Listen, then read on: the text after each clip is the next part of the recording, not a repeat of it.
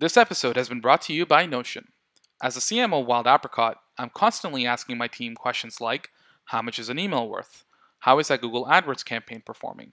What's the ROI on that webinar we just held? At the business level, I'm asking about other metrics like, what's our CAC payback period? What was our net churn last month? And what was the average deal size for Q3 this year? These questions require multiple inputs from multiple different sources, often involving multiple people who have access in different places. With Notion, you can bring all your data together in one place. It connects with key tools like Jira, Mixpanel, Zendesk, and MailChimp. It allows multiple stakeholders to collaborate to generate key business reports. And most importantly, it gives you one hub for all your business intelligence data so that you always have a pulse on your business. Get started for free at www.usenotion.com. That address again is www.usenotion.com. And now on to the show. You're listening to How to SaaS, the #1 podcast to grow your cloud software company with marketing, sales, and customer success in just 10 minutes a day. Each episode will feature a tip, hack, or secret to take your SaaS company to the next level. And now, here's your host and growth strategist, Shiv Narayanan.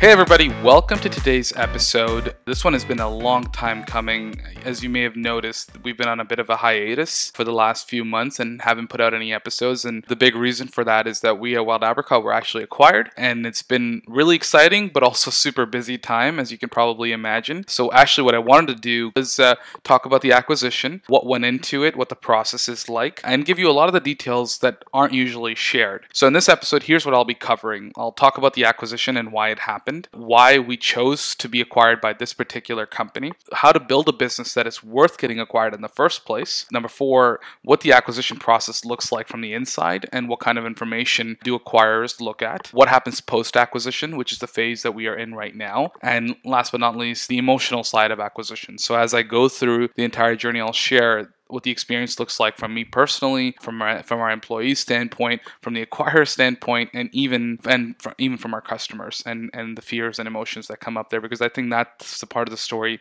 that doesn't get told enough. So let's start with the acquisition. Company that acquired us, their name is Personify, and there were one of many companies that looked into acquiring us because we were on the market since about end of 2016, and since then we've been going through a lot of discussions, and they were definitely on our short list of the people that we wanted to be acquired by. We were not going to sell Wild Apricot just to anybody because we wanted to find somebody with who we really shared a vision for our customer base, for the market, for our product, and Personify deeply aligns with us on that. But the difference between Personify and us is while they're a membership software provider, they serve the super high end of the market. So they serve the American Diabetes Association or the American Cancer Society, and we serve the down end of the market. So we're serving your local tennis club, your local professional association, your local social club, your local church, right? So the idea is for the two of us to collectively take over the entire market or the different verticals that we serve by serving the upmarket side, the downmarket side, and everything in between, leveraging both of the products. And it was a really good fit in the sense that our products are complementary and in that they do not overlap entirely. And that's one thing we really looked for when we were vetting companies that were interested in acquiring us, is we didn't want to be acquired by someone with who we have been competing with. Well, first of all, people that are trying to compete with us in downmarket, we're the #1 provider, so that wouldn't have made sense anyways. But the second part of that is, even if that were the case, then there's a significant downside for the company that we worked so hard to build. So for our employees, for our customers, because oftentimes in those scenarios, products get sunset or employees get fired, which is something that we didn't want. We wanted to find someone with who Wild Apricot could continue to thrive and build and serve our customers, and we could build out the vision that we have been building for the last 10 years. Aside from that, there's a lot of financials behind the acquisition, which I'm not able to share simply because of confidentiality. But suffice it to say that our success was a big part of it, with our 10 years of building an amazing product, which is ranked #1, our high NPS scores, our 20,000 customers, and 110 employees. And on top of that, we were a profitable SaaS company that also has cash on hand. The other thing that's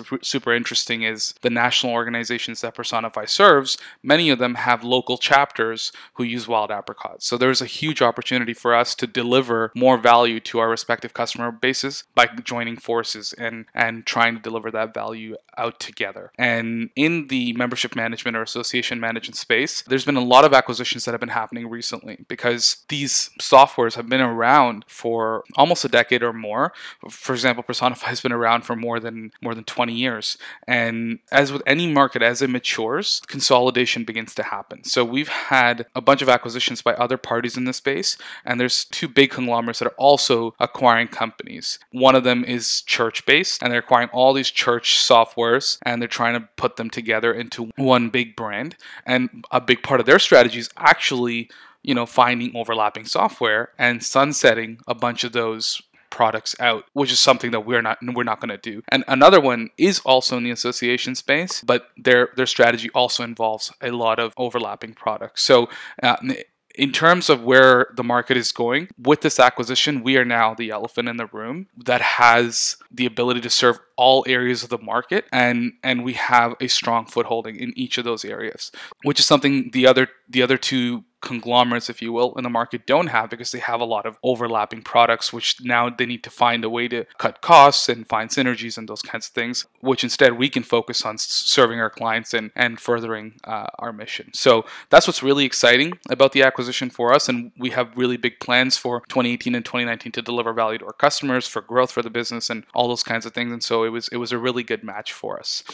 So now that part, now that you have the context of what the acquisition was and who we've been acquired by, I wanted to actually talk about how to build a business that is worth getting acquired. And a lot of founders listen to this podcast. So I wanted to share just some high-level points that made this acquisition process really great for us, and also gave us a lot of power during discussions in that we didn't have to accept the first offer that we were looking at when shopping the business around. So here's a list, and I'm going to number them. So the first is having great unit economics. This is probably the number one thing companies look at, is to see, do you have a business model that works? What is your cost of acquisition? What is your annual contract value? When are you breaking even on that cost of acquisition? Are you acquiring customers annually? And then is your growth rate steady? Is it a stable business? So from that entire perspective, they're vetting the business to see if the business model is broken or not, or if it's actually a successful model that can continue to thrive going forward. Because what they're doing is they are buying an asset at today's value and hoping that asset appreciates, so that in the future they can realize a return in some way, either via EBITDA or in the form of a sale to another party. Right? So having great unit economics, and the flip side of that is also having really healthy financials. So they're going to look at your growth rate and your EBITDA and your expenses, and where is your spend going? Is it going into R&D? How much of it is going into growth? They're going to look into all of that. So after those two things, they're going to look at how good is the team. And I would say this is something that our former CEO, Dimitri Buterin, did an excellent job of doing, is putting really great leaders in charge of every area of the business, which really comes out in acquisitions during due diligence, is looking into, are the leaders in this business the ones that are going to take this business to the next level? And that's, not only are you acquiring the business, but you're acquiring the team. So on the product side, we have Evgeny, who's our product leader. We have Dmitry Ivanov, who was our CTO, but is now the GM of Wild Apricot. We have myself, who's leading growth, and then we have Sean, who's our CFO. And between the four of us, there was a really great leadership team in place. And that was one of the major selling points, which is that this business is not dependent on one person or one CEO to thrive. The whole team collectively can run the business to take it to the next level. And that removes a huge chunk of risk from the acquirer, because there's not a key man insurance that you need when you're acquiring the business. And the last thing I would say is having a really good business with a bright future, because during discussions, like I mentioned, they're buying an asset at today's value, but the big hope that they have is that this asset is going to appreciate. So really being able to paint a picture, not just based on some guesses, but having a real actual plan to say, look, 3 years out, whether or not we get acquired, here's how we see this business growing and getting to the next level. Here are the key initiatives. Here's what we think the impact of all those initiatives will be based on these assumptions. And we believe the business can grow to X amount of dollars in 3 years based on that plan. And if they buy into that plan, then they know that this business has a lot more value to give still, and then it's worth buying, right? So we did a really good job of painting that picture, and also helping them connect the dots on, if they are going to plan this initiative, for example, we're going to be launching our own payment processor this year. Well, that initiative is something that fits in with Personify's plans as well. And that's something that we can now synergize about and leverage all of our technical expertise and find opportunities to work together on and leverage strategic partnerships or relationships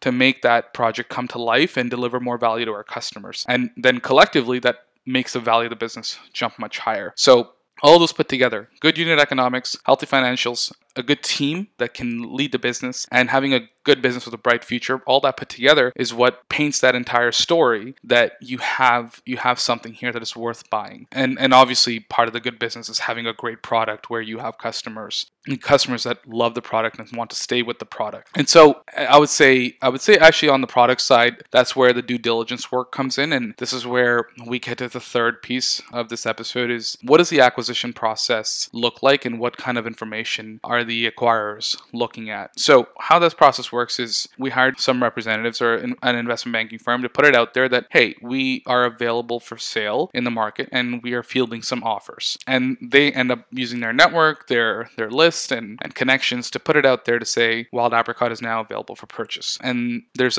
almost like a base amount put out there, like if you're interested, this is kind of what the buying price at the very minimum needs to be. Based on that, you begin receiving LOIs, which is letters of intent, which say, okay, we're interested in buying Wild Apricot, and there's like a price listed, but it's a preliminary price and it's contingent upon a bunch of things like due diligence. But then they send that LOI over and say, okay, we're interested in having a conversation. Once that LOI is received, there is a discovery call and a briefcase or a data room is shared with the group that we're having the discovery call with. So on that discovery call, we will go through a very brief deck, brief as in at least an hour long, where you're taking them through the entire business. Okay, this is our company, this is the mission we serve, this is our product, these are our customers, this is our acquisition model, these are our growth targets, this is how we're tracking towards them, all of those things, and you walk them through that on the discovery call. And each of the slides will have data on it. So for example, if we talk about acquisition targets and how we're tracking towards them, well, there would be a spreadsheet with more details about it in the data room. So that data room is shared, and then after the discovery call, the interested parties would go in and analyze the data and see if everything matches up.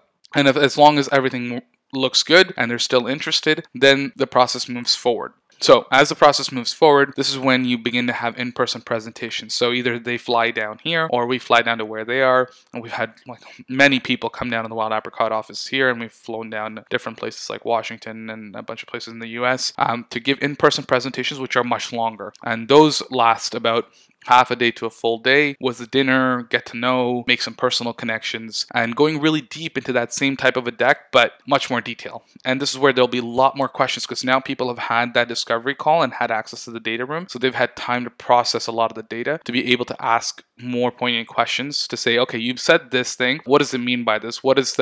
If you say you're acquiring X percentage of your customers using social media, well, what's the strategy to scale that up? And how are you finding traction? And what is the exact play? Like they can ask that kind of a question, or they can talk about financials and say, well, this expense on this financial statement, what does it stand for? So where is that going? And this expense went up significantly. Or for example, we switched to AWS and we had to put in a bunch of one-time expenses on the technology side to move our servers over to AWS. So what is the run rate of that? Is that going to stay as high as that, or is it going to come down because we no longer have that investment? So there's a lot of detailed questions that are coming out there and a lot of clarifications and helping them catch up to understanding what the business is really about so they have a deeper understanding. And during these presentations, it's really important. There's a huge prep time that goes into each of these presentations because they send a full PDF and a list of 10 sections or 12 sections where you have to prepare. Okay, in the presentation, you must talk about ideal customer profiles. How big is your total addressable market? What is the go-to-market strategy for each of those verticals, etc. And then you'll talk about financials, and we need all these 10 things like cash flow and your income statements and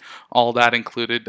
Growth, what are your projections and acquisition targets for product? What is your NPS? How are you tracking there? How are you planning your product roadmap? How are the team members in the engineering team structured? We have an office in Moscow, how does that work remotely? There's a bunch of different topics that are covered during those presentations. Once those presentations happen, and if the party is still interested, due diligence begins. And due diligence is a very long process. It starts off by saying, it might take a month, but it actually goes much longer than that because there's actually 4 major types of due diligence. First is the financial due diligence, which is obvious and which most people are familiar with. So this is where they'll get a firm like Deloitte or E&Y to basically go through our entire financial statements to see if everything everything checks out and everything makes sense. Then you have due diligence of the business plans, because there's a lot of presentations made and a lot of pitches made in terms of how the company is going to grow. And there's a lot of vetting done of like how realistic are those projections and can we hit those targets and what is necessary to make those business plans a reality. So for example, we projected out that we would be releasing a new plan in 2018 to go slightly up market, which actually just released a couple of days ago. So talking about, on the product roadmap side, will this product be ready by which date and how many development resources are required? And will it actually get done or will it get pushed down? And based on when it's released, what will the financial impact of that be on 2018? And that's just one example. There's tons of other plans that need to be vetted. Third is the technical due diligence. And this is where product becomes more and more important, is they're going to look at a lot of the code base. And similar to the way they hire EY or Deloitte to do the financial due diligence, they hire firms to look through, to do due diligence on our code base, to look at the intellectual property, to look at is this software secure? And throughout that process, so basically what they're trying to vet for is the underlying IP or the product here worth acquiring as much as the business side of it is, right? And then the fourth part is the legal due diligence. So, for example, we have our offices in Toronto. We serve customers in the US, and our development offices in Moscow. So legally, like, how do you structure the deal to make sure all the legal entities now are bought by the acquirer? So there's a bunch of different things to figure out, just to know and to figure out like exactly how that transition will work and to understand all the different risks involved during the due diligence. While all this stuff is happening, because due diligence takes a lot of time and a lot of external firms are involved, there's a lot of conversations with key employees about plans. So I'll start off with the first one, which is our CEO, Dmitry Buterin. One of the things that we made clear throughout the acquisition is that he no longer wanted to be at Wild Apricot once the acquisition went through, because he had plans to work on some of his other initiatives and businesses and investments that he was getting into. So as that conversation was made clear, one of the big things we had to figure out through the acquisition is how will the business function now without our CEO?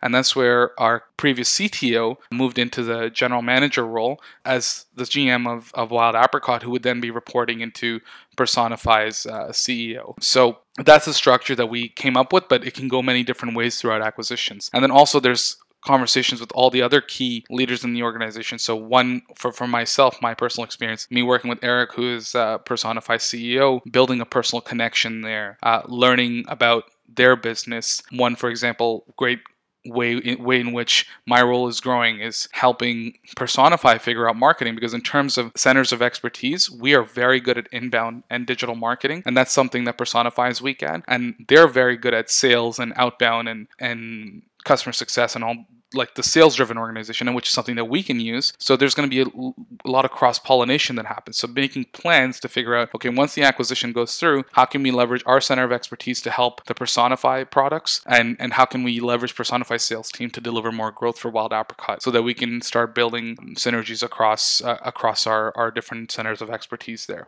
Then there's a lot of discussions about integration plans. So there's a lot of different functions in the company. There's product, there's support, there's marketing, there's sales, there's HR. For example, with HR, before we were two companies, now we're one. So there's so many different things that need to be figured out on the HR side. Like, what do you do with benefits? Do you move to the same provider together? What about hiring? Do you establish similar hiring procedures across?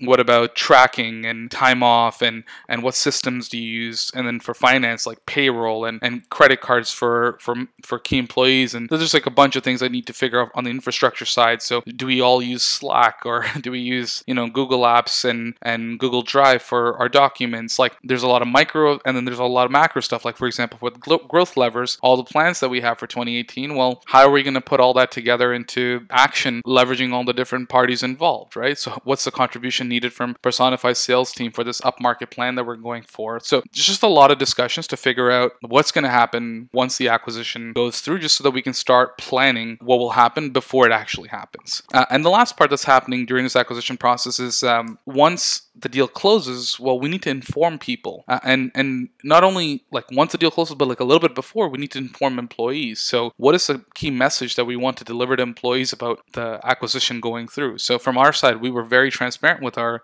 employee base as the entire process was going through. Like, hey, we're shopping the company around. Here's the party that we're talking to. Here's why we like them, and just keeping that dialogue going to start talking to people. And obviously, a lot of fears come out because employees are worried. Like, for example, our support team was worried, hey, will they move our our jobs to Austin so that, which is where Personify is located, will they move our jobs there so that we have a combined support team? And, reassuring, no, of course not, because our support requires a level of expertise to be able to service customers because our product is very complicated. So of course we're not going to move your jobs over. You guys are valuable to the company. And reassuring people, there's fears about culture, because we have a very awesome culture here at Wild Apricot that we worked very hard to build over the last few years. And so being acquired means that culture can potentially change, and that can be very scary. But then reassuring people that, no, we're not going to make drastic changes. And also explaining things rationally about the acquisition to people that aren't familiar with what the process looks like, right? So from an acquirer standpoint, the last thing they want to do is disrupt something that's working. Like Wild Apricot is a very financially healthy company. We have a great product. For them to come in and change things drastically will go against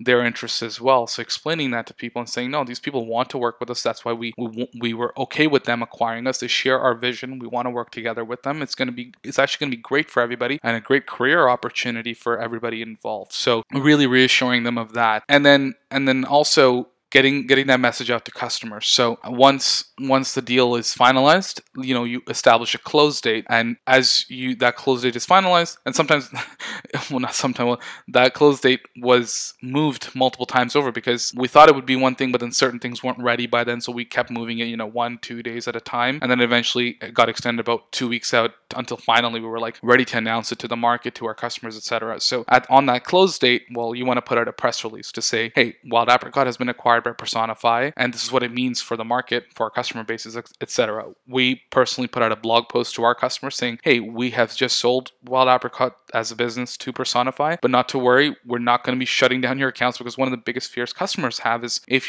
your business gets acquired, well, does this mean I'm going to have to move from Wild Apricot to Personify? The answer is no, because we're completely different products. And so no, you're not going to have to move. It's not going to change your life even a little bit. All it really means is that we now have new ownership. That's all. So putting out that blog post, sending an email to customers, putting it on social media accounts to let all of our followers know that this is what's happened. And then dealing with a lot of the inquiries that come in from customers that have clarification questions about billing or what this means for their website or whatever it might be. So just dealing with all that, the emotional side of acquisitions, becomes very important as you get to that closing point. Once the acquisition goes through and now the deal's closed, there's a lot of post-acquisition work that begins to happen. I mentioned the integration work, that the planning that goes in pre-acquisition. Well, post-acquisition is when those key initiatives kick off. So, we initially discuss in integration plans, okay, this is what's going to be required for these growth levers, but now it's actually time to put it into action. So for example, do we need to hire someone in Toronto to help do some demand gen activities for the Personify brand on the inbound side? Or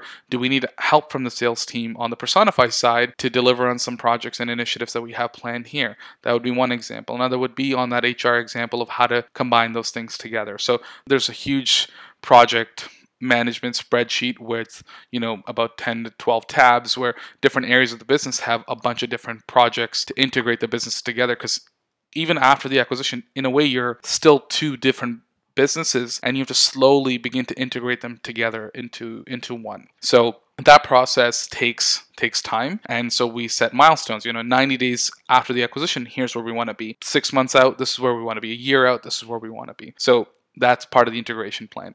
The second part is building more and more of those personal connections and conversations. For example, the product leadership teams on both sides begin talking and planning things together. I've been working very closely with Scott, who's the head of sales at Personify, and creating plans for our growth strategies together. And then at the same time, closing gaps in terms of understanding on both leadership teams about both businesses. So what is Wild Apricot's strategy? How do we go to market? Why are we purely inbound focused? What does this mean for the overall brand? So there's a lot of realities that need to be closed there. And then also understanding for us in terms of Personify and their plans and how they imagine this acquisition being leveraged across the business and really delivering on all of that. One example of that is Personify has an annual conference called PersonaFest where they bring all their customers over, and it's an awesome event. There's educational content, there's content about the software itself. So we at Wild Apricot, since our annual contract value is so low, we don't invest in the conferences because they're super expensive. But now that we have Personify, well, that's something that we can invite our customers to, but it also means getting activities onto our OKRs that traditionally weren't there or didn't connect with our core strategy. But now that we're part of a bigger brand, it definitely makes sense to invest into that. And it also helps add more value to our customers. So talking about how something like that could work. While all this work is happening, since our acquisition went through at the end of Q3, a really big piece of the acquisition is budgeting and financial planning for the next year. So what we start doing is all those growth levers that we discussed and pitched during the acquisition meetings and during the integration plannings. Well, we have to start forecasting. Well, how much growth is this idea or this piece of our growth roadmap going to deliver, and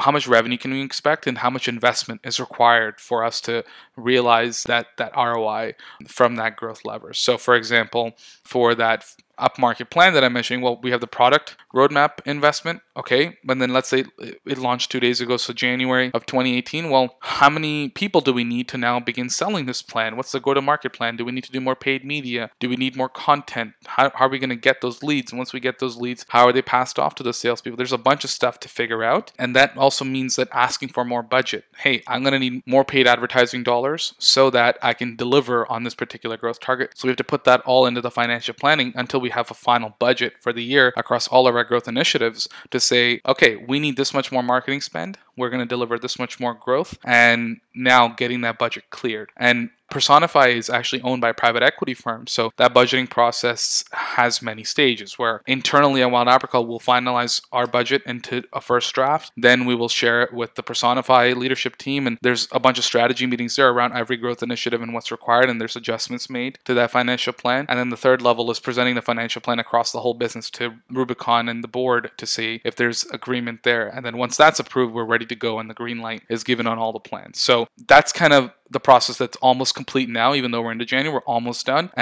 But the plan has been pretty much finalized for the last month or so. It's just getting it fully greenlit is where we are right now. So we've started to put all of our growth plans into action. So for example, we knew we needed 4 new hires for our acquisition side to deliver on that, on a bunch of our growth initiatives. So we've begun hiring those people already, and we're going through a bunch of interviews and all that, put the job postings up. So there's that work on the financial planning for the growth side. And then the other piece is there's the growth rate and the growth plan side, and then there's also planning for EBITDA. And in a private equity owned firm, EBITDA becomes very important because when you're operating a business, and a great way I've heard this described is when a lot of businesses operating on intuition. So you do what you think is right for the business, but the business is really not professionalized. When you enter this kind of a world where you have savvy financial investors who have a deep understanding of your business because they've also been operators or been involved in the SaaS world for a very long time, well, they start to ask questions that previously in your business weren't asked as often, right? So EBITDA is one of those things because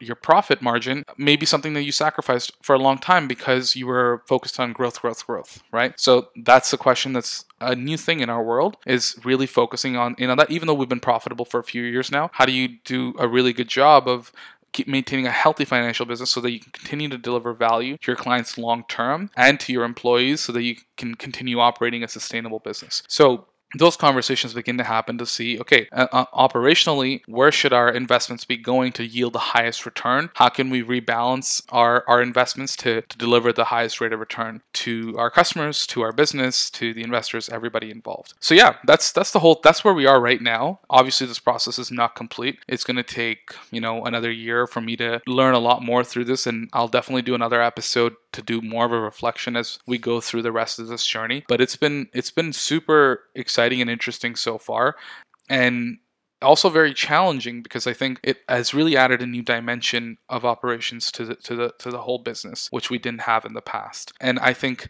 as more of you, so many founders listen to this podcast, as you guys encounter this, and I think the VC world is different than the private equity world, but just having investors can add a level of accountability across the business that wasn't there in the first place. And I think that's really exciting. And the part that excites me the most is the idea that we are now part of a bigger organization where we can deliver a lot more value to our customers and execute on a lot of our growth plans that we've been putting into place over the last couple of years. And now, 2018 is where a lot of those plans are going to hit the pavement and see the light of day and really be tested to see where our assumptions, our plans, our initiatives, the forecasts that we made, are they actually going to hold true? So that's really exciting. And from the employees and customer side, after that initial phase of fear and uncertainty passes, and everybody really just also starts to see how exciting of a time it can really be. So it's just really great for the business all around.